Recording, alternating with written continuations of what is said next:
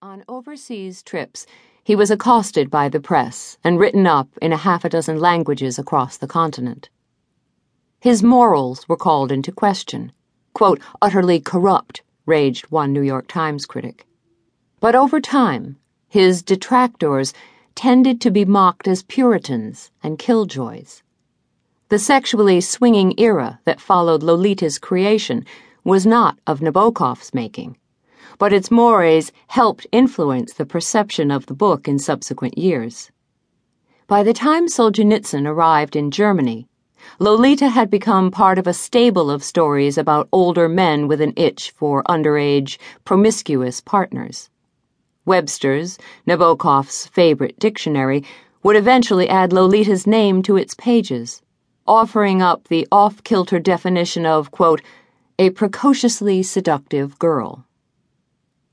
The book's linguistic richness and power vaulted it into an existence in which it took on meanings independent of its creator. In vain would Nabokov describe how his nymphette was one of the most innocent and pure among the gallery of slaves he had created as characters.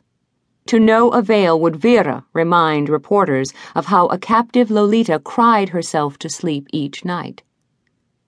Setting aside those who thought Lolita a tease, and her author an arted-up dirty books writer, Nabokov had many other admirers among the literary set.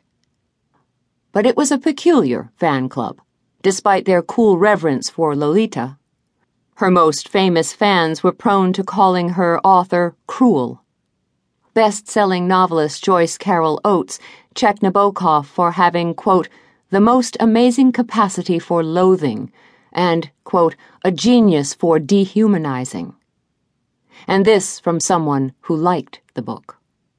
Oates's 1973 comment was not even the first shot across the bow. Many others, before and after, took up the same cry, from John Updike, who acknowledged the difficulty of distinguishing the callousness of Nabokov's characters from their author's, quote, zest for describing deformity and pain, to Martin Amis, who would be even more direct decades later. Quote, Lolita is a cruel book about cruelty. Whether they were meant to praise or damn, such comments had a long history. By the time Oates's article on Lolita appeared, Nabokov's fellow writers had been describing his work as inhuman or dehumanizing for 40 years. 2. After the celebrity of Lolita, Nabokov moved to Europe, but continued to spark the American imagination. He followed up with Pale Fire, an academic satire starring Charles Kimbotti, yet another tormented pedophile, along with a dead poet named John Shade. It was hailed by Mary McCarthy in the pages of The New Republic as, quote, one of the very great works of art of this century. Profiled in Life and Esquire, quote, the man who scandalized the world, Nabokov had become so popular that his 15th novel, Ada, a convoluted narrative smorgasbord of brother-sister incest, won him the cover of Time magazine, a portrait of the writer as an enigma. Before it was even published, one Hollywood mogul after another flew to Switzerland to be permitted a few hours with the manuscript. As time went on, the world came more and more to Nabokov, and he went less and less into the world. Despite occasional thoughts of moving elsewhere, he ended up settling with Vera into a protected existence in Montreux.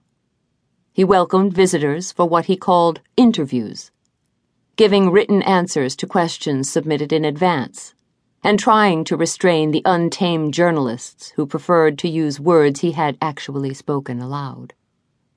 When he could, he worked to script his television appearances just as completely, hiding note cards among the potted plants and teacups of a studio set.